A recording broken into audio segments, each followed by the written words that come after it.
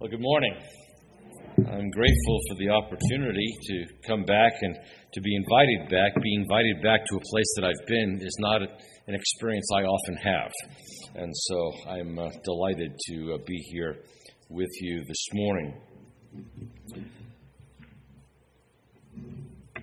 Our scripture reading for this morning in the New Testament is 1 Peter chapter 4, verses 1 through 11. And in honor of the one who has given this word, and in honor of that word, I invite you to stand for the reading of God's word. Since therefore Christ suffered in the flesh, arm yourselves with the same way of thinking, for whoever has suffered in the flesh has ceased from sin, so as to live for the rest of the time in the flesh, no longer for human passions, but for the will of God. For the time that has passed suffices for doing what the Gentiles want to do, living in sensuality, passions, drunkenness, orgies, drinking parties, and lawless idolatry. With respect to this, they are surprised when you do not join them in the same flood of debauchery, and they malign you. But they will give account to him who is ready to judge the living and the dead. For this is why the gospel is preached even to those who are dead, that though judged in the flesh, the way the people are, they might live in the spirit the way God does. The end of all things is at hand. Therefore be self-controlled and sober-minded for the sake of your prayers. Above all, keep loving one another earnestly, since love covers a multitude of sins. Show hospitality to one another without grumbling. As each has received a gift, use it to serve one another as good stewards of God's varied grace. Whoever speaks as one who speaks oracles of God, whoever serves as one who serves by the strength that God supplies, in order that in everything God may be glorified through Jesus Christ. To him belong glory and dominion forever and ever. Amen. Let us pray. We thank you, O Lord, for your word, which is sharp. It's like a two-edged sword that lays us open, lays our lives open, but lays open before us the glorious truth of Almighty God. We pray that that might have its effect on us today, Lord, as we turn to your word now. Come by your Spirit, open us to what you have to say to us this morning, we pray, through Christ our Lord. Amen. Thank you. Please be seated.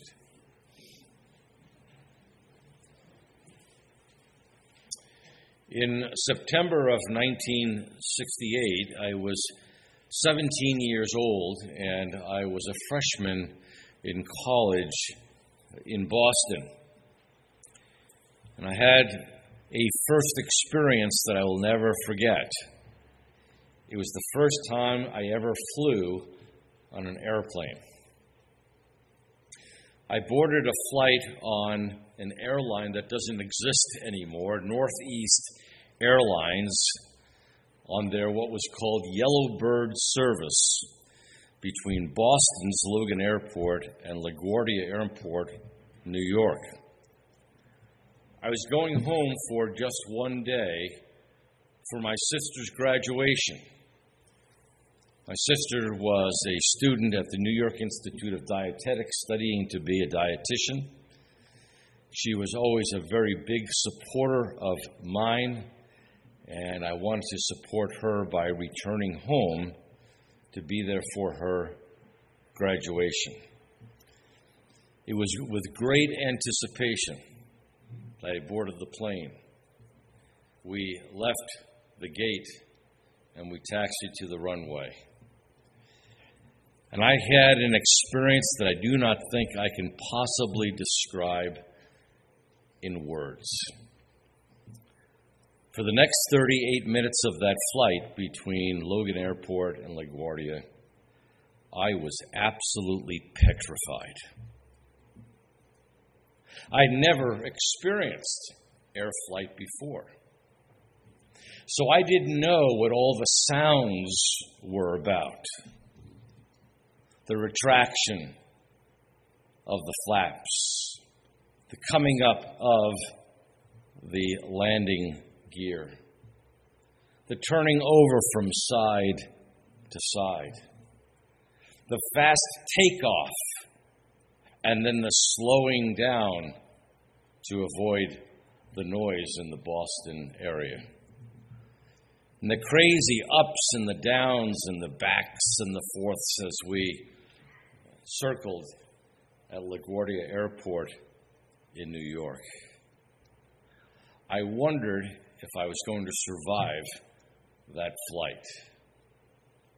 And I wondered, based upon what I was hearing and what I was seeing and what I was feeling, if there was anybody up front flying the plane. And if they were, what in the world were they doing? I was thinking about this as I drove down here this morning. It was, in fact, 35 years ago to the day that today, 35 years ago, I preached a candidating sermon for the Beverly Heights Church, where ultimately I was called to be the senior pastor and was there for 33 years. At that time, in the old PCUSA, you needed to do a candidating sermon in what they called a neutral pulpit. And my neutral pulpit was in Union Presbyterian Church. Now, for those of you who might be familiar with driving down the Parkway West from the city on the way to the airport, about halfway there, up on the right, way up on a hill, there's a church. And that's where I preached my candidating sermon. 35 years ago today, on one of the hottest days in the history of Pittsburgh. I think the official temperature was about 250 degrees. And the humidity was just as high. And all of the windows in the church were open because they did not have the advantage that you enjoy, that I never enjoyed for 33 years at Beverly Heights, which was air conditioning. All the doors were open. I was preaching the sermon on which I would be judged as to whether or not I was right for the Beverly Heights Church. But every 3 or 4 minutes, there was this huge roar. And it was because there was an airplane flying down the parkway on its way to the airport. Every 3 or 4 minutes, I had to raise my voice louder so that the people could hear me. I was always wondering what in the world was going on in that plane. Well, over the years, I've come to understand a lot more about what's going on in the plane, and particularly what's going on up in the cockpit. You perhaps have seen pictures of a pilot in the cockpit, and on the yoke, the steering wheel, there's a little clip. And on that clip, there's a little piece of paper that's about 5.5 inches wide and about 8.5 inches long. That's called a briefing plate. There's one of those pieces of paper for every airport in the world that's controlled. That's one of the things that the pilot is carrying in his bag as you see him in the airport. It's a loose leaf binder of all these briefing plates. And so when that plane is coming down the parkway, he has that briefing plate in front of him. And he has on that all the information he needs. That piece of paper is divided into 6 sections. The top section across the top is called the marginal view, the marginal data. It's not so marginal. It tells him the name of the airport, where he is and where it is located. Underneath it, there's what's called the pilot brief. And on the pilot brief are all of the important radio frequencies that he needs to know about to be able to communicate with the ground. The larger section is what's called the plan view. And it gives particular angles of approach. Now, when that plane is coming down the parkway, he's on approach to runway 32. There's also on there a small, very small diagram of the airport. And then there's what's called the profile view, which is if you were standing on the ground and looking at that plane coming in for a landing, you would see how far from the airport he is and how high he is. And then there's a very, very important section called the minimums section. And that indicates all the minimums of how low he can go, how high he can go, how far he can come to the airport and then declare a missed approach and have to go around. The pilot is very, very busy. Why? Because 8 miles from the airport, he's been vectored onto what's called the final glide path because he's on the final approach, which is a combination of the distance he is from the airport and how high he is and how fast he's traveling. And all that has got to be calculated so that there can be a relatively comfortable landing for us. And what they've determined over the years is that's a 3-degree angle. So based upon a relationship of how far you are from the airport, how high you are, and how fast you're traveling, a comfortable landing at Pittsburgh International Airport on runway 32 is going to be a 3-degree angle. Now, this is not meant to be an aviation lecture this morning, so why all this talk about the final approach? Well, just this. The Apostle Peter told the church and tells us today that the church is on final approach.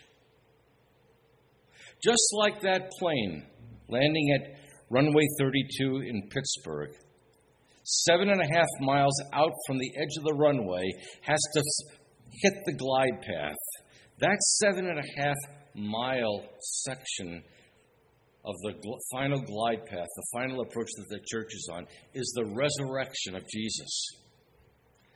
Since the resurrection of Jesus, we have been on the final glide path until the landing of the second coming of Jesus Christ. He's not talking about now a termination point. He's talking about a termination period. The church lives in a time when God's redemptive process is approaching consummation when Jesus comes again. We're living in that time that theologians refer to as the already here and the not yet. That is, the kingdom of God came when Jesus Christ came the first time. And his impact in changing our lives is that the kingdom of God now is living within us and in the church among us. But the kingdom of God has not come fully and will not come fully till Jesus comes again. And so we are in that final glide path. We don't know how many miles we are, how many days, how many years we are to final touchdown when Jesus comes again. But we do know that according to God's word, we're in the final approach. And just like those pilots who have that briefing plate in front of them. And they have to listen on the radio and consider speed, altitude, wind, what runway they're landing on, other traffic around them. They're very, very busy in those last minutes of that flight. So also we, the church, are very busy. In fact, God's Word gives us a checklist of things that we need to be considered, and we need to be considering on this final approach. Remember, I read the Apostle Peter saying, the end of all things is here. And the end of all things is the basis for a 4-point final approach checklist that fleshes out the church as those living in the kingdom of God, of our Lord and of His Christ. And it separates us from those who are living in accord with the kingdom of this world. So it's a very busy time. It's not a matter of sitting around and waiting. People in the first century church, particularly those in the church in Thessalonica, they thought Jesus was coming right away. So they decided, well, I'm just going to sit around and I'll wait. Every day I'll go outside and I'll look around and see if I see Jesus coming. And so they weren't working. And the Apostle Paul has to write 1 Thessalonians, and he says to them, listen, Jesus is coming, but we've got work to do. In fact, those who will not work should not eat. So it's a busy time. What do we need to be involved in as we're on this final approach? Well, the Apostle Peter identifies 4 things that are a part of our checklist. Pray, love, show hospitality, and serve one another. That's what we read this morning. Pray, love, show hospitality, and serve one another. And I want to underscore those for you this morning. First of all, pray. He says, therefore, be self-controlled and sober-minded for the sake of your prayers. Really, that means as you pray, be self-controlled and sober-minded. These 2 different terms that express one single thought. In other words, be in control of your thoughts as you pray. In other words, we must be reflective on the times in which we live, on the issues that we face as the church lives in a challenging and hostile world.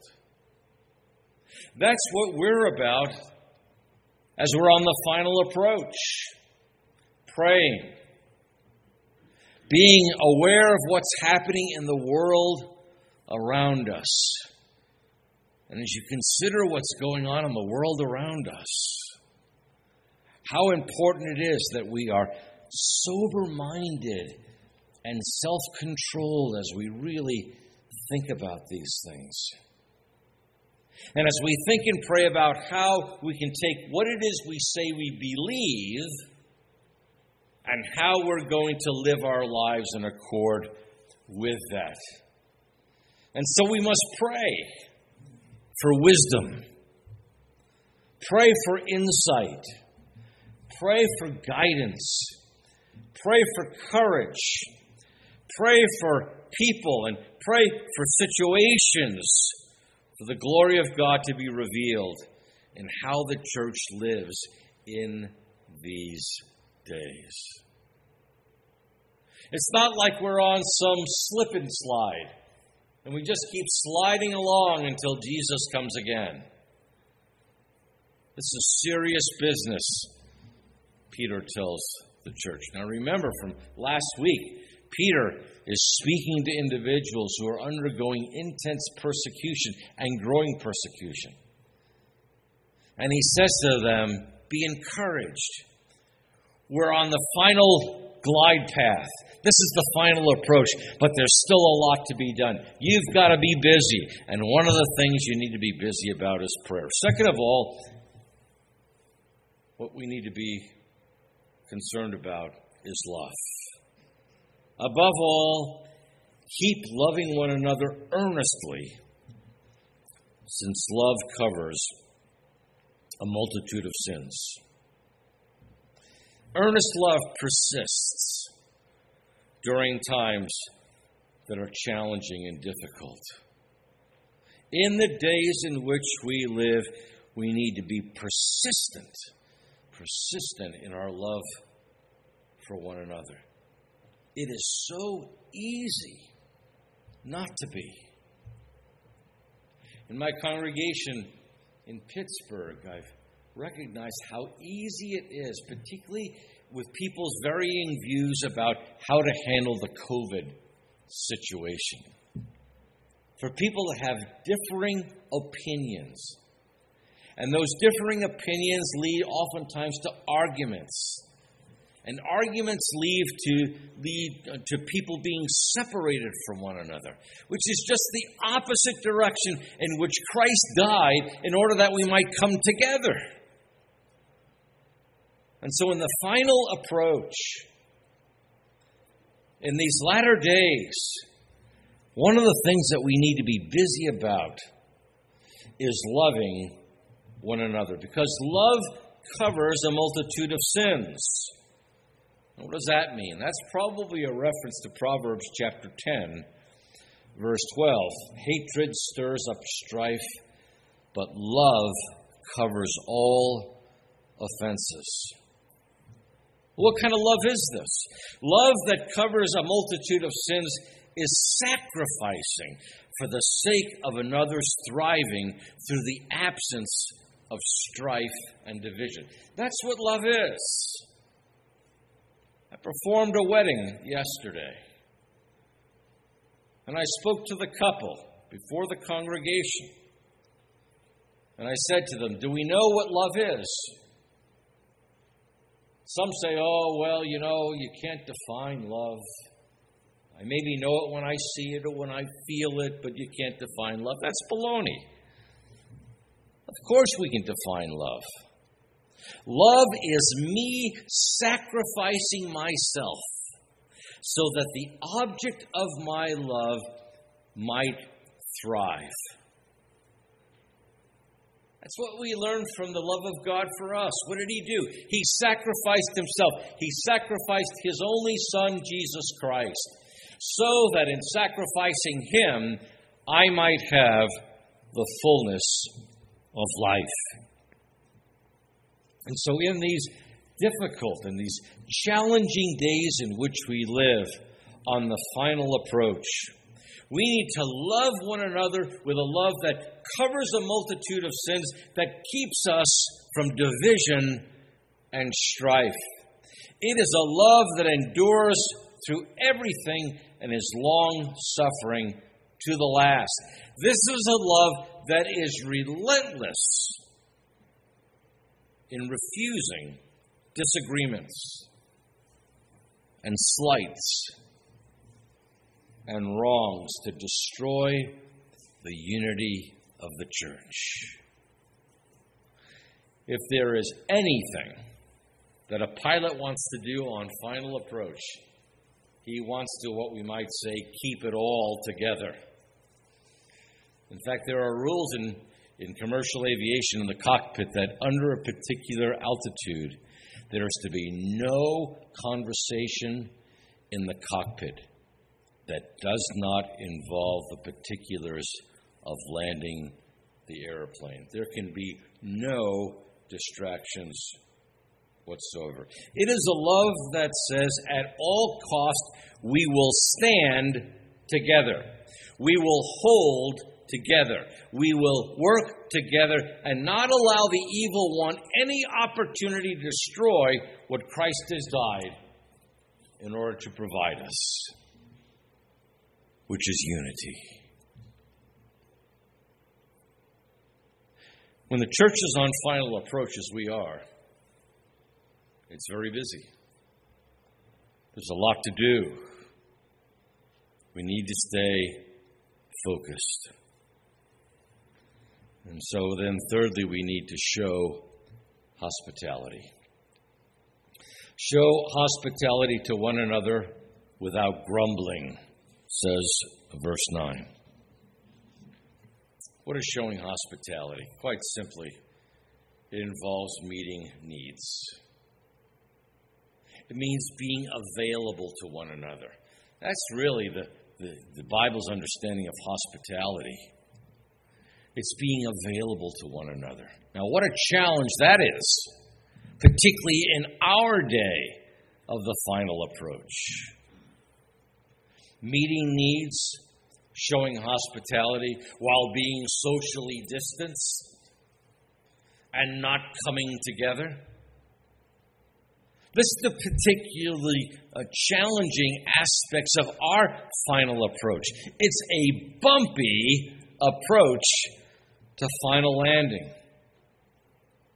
But we've got to remember that our brothers and our sisters in Christ each have personal struggles. The person with whom you are sharing a pew or sharing this room this morning has personal struggles and challenges as they live in the hostility and the difficulties of the kingdom of the world, being part not of the kingdom of the world, but the kingdom of our Lord and of His Christ. And so at this time, when we're being challenged to step back, we need to figure out ways that we can step in, seek out, support, and uphold one another. This is the job of the church in the final approach. We need to pray, and we need to love, and we need to show hospitality. And we need to rely upon the Holy Spirit to frame our attitude so that we think of such care not as a burden, but as a privilege. As what we do as the body of Christ. It's not something to be grumbled over, but it's a joy by which we become the hands of our Lord Jesus Christ to someone else. Pray, love, show hospitality, and finally, serve one another. As each has received a gift, verse 10 says, use it to serve one another. Now, this is probably a reference to the broad range of gifts and talents and abilities and resources with which God is pleased to grace His children. What talent? What gift? What ability that God has given to you can you employ in final approach? The pilot, he is monitoring all of his dials. The first officer is monitoring the radio. The attendants out in the cabin are scurrying around. Everybody has their job to do on final approach. They are particularly gifted and trained to do that job. So also for the Church of Jesus Christ on final approach. What we have by way of gifts and talents and abilities and resources, we have because of God's grace. He had it and has it. He gives it to us, and we give it to others. That's the way He's wired the church up to work. And so we are to teach, and we are to speak to each other as if we're speaking the very words of God. We are to counsel one another and encourage one another with godly wisdom. We are to give to each other with divine generosity, even as God's generosity has overflowed to us. We serve our brothers and sisters in Christ with the strength with which we are provided from above. This is how the church makes its way on final approach in a hostile world, as those living in the kingdom of our Lord and of His Christ, in a world that is the kingdom of our world.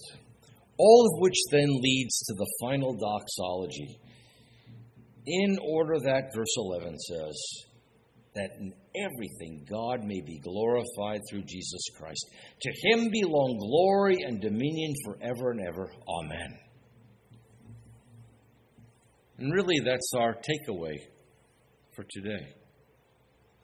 The gold standard of everything we do on final approach is the answer to this question: does this bring glory to God through Jesus Christ? On Christmas Day, 1983, I was a pastor in Seminole, Oklahoma. My wife and I invited a number of friends to the house for Christmas evening dinner. And one of those individuals was a pilot, formerly flew for Frontiers Airlines and left that company and became a private pilot for an oil field company. And they had just taken delivery a number of weeks earlier on a beautiful new twin-engine Beechcraft King Air. And after dinner, Jim, who's the pilot, said, "Hey, Rick, the boss asked me to go up and burn some gas tomorrow to just become more and more familiar with the airplane. Would you like to go with me?"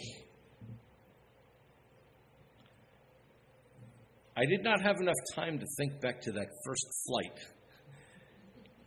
And so my knee-jerk reaction was, sure. And so on the day after Christmas, we went out to our little airfield that was not controlled. It was a strip of pavement in the woods. And we got in this brand new aircraft. I went to get into the passenger seat in the back. I think it held 8 passengers. Jim said, "No, come on up and sit with me. Sit up in the co-pilot's seat." And I sat down, and with trepidation, I strapped myself in, and I put some earphones on. And we ran down the runway, and off we took. And he said to me, "Did you see anything different?" I said, "No, I didn't."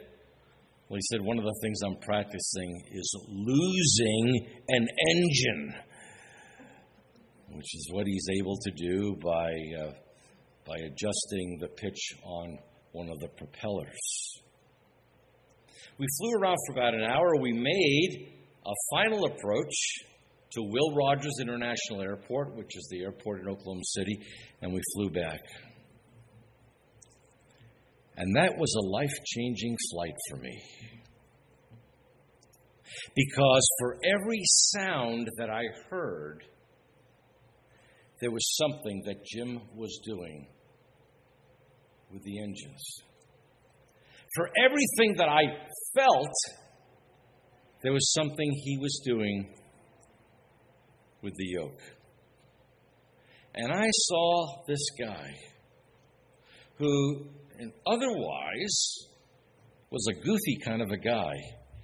He was transformed when he was behind the controls of that airplane. And from that day on, my thinking and my experience of flying was completely different. Why? Because I knew who was flying the plane.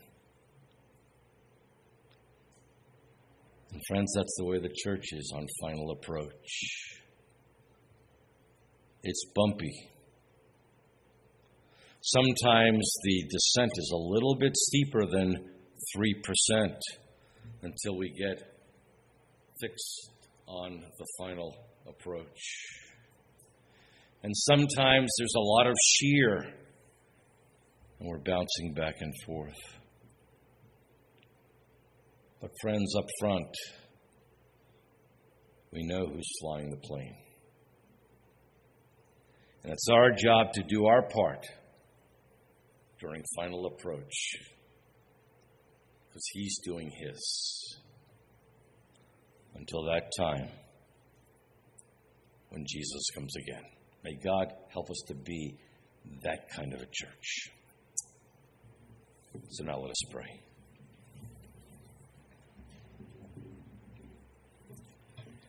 We thank you, dear Lord, that you are at the controls, that you are in control,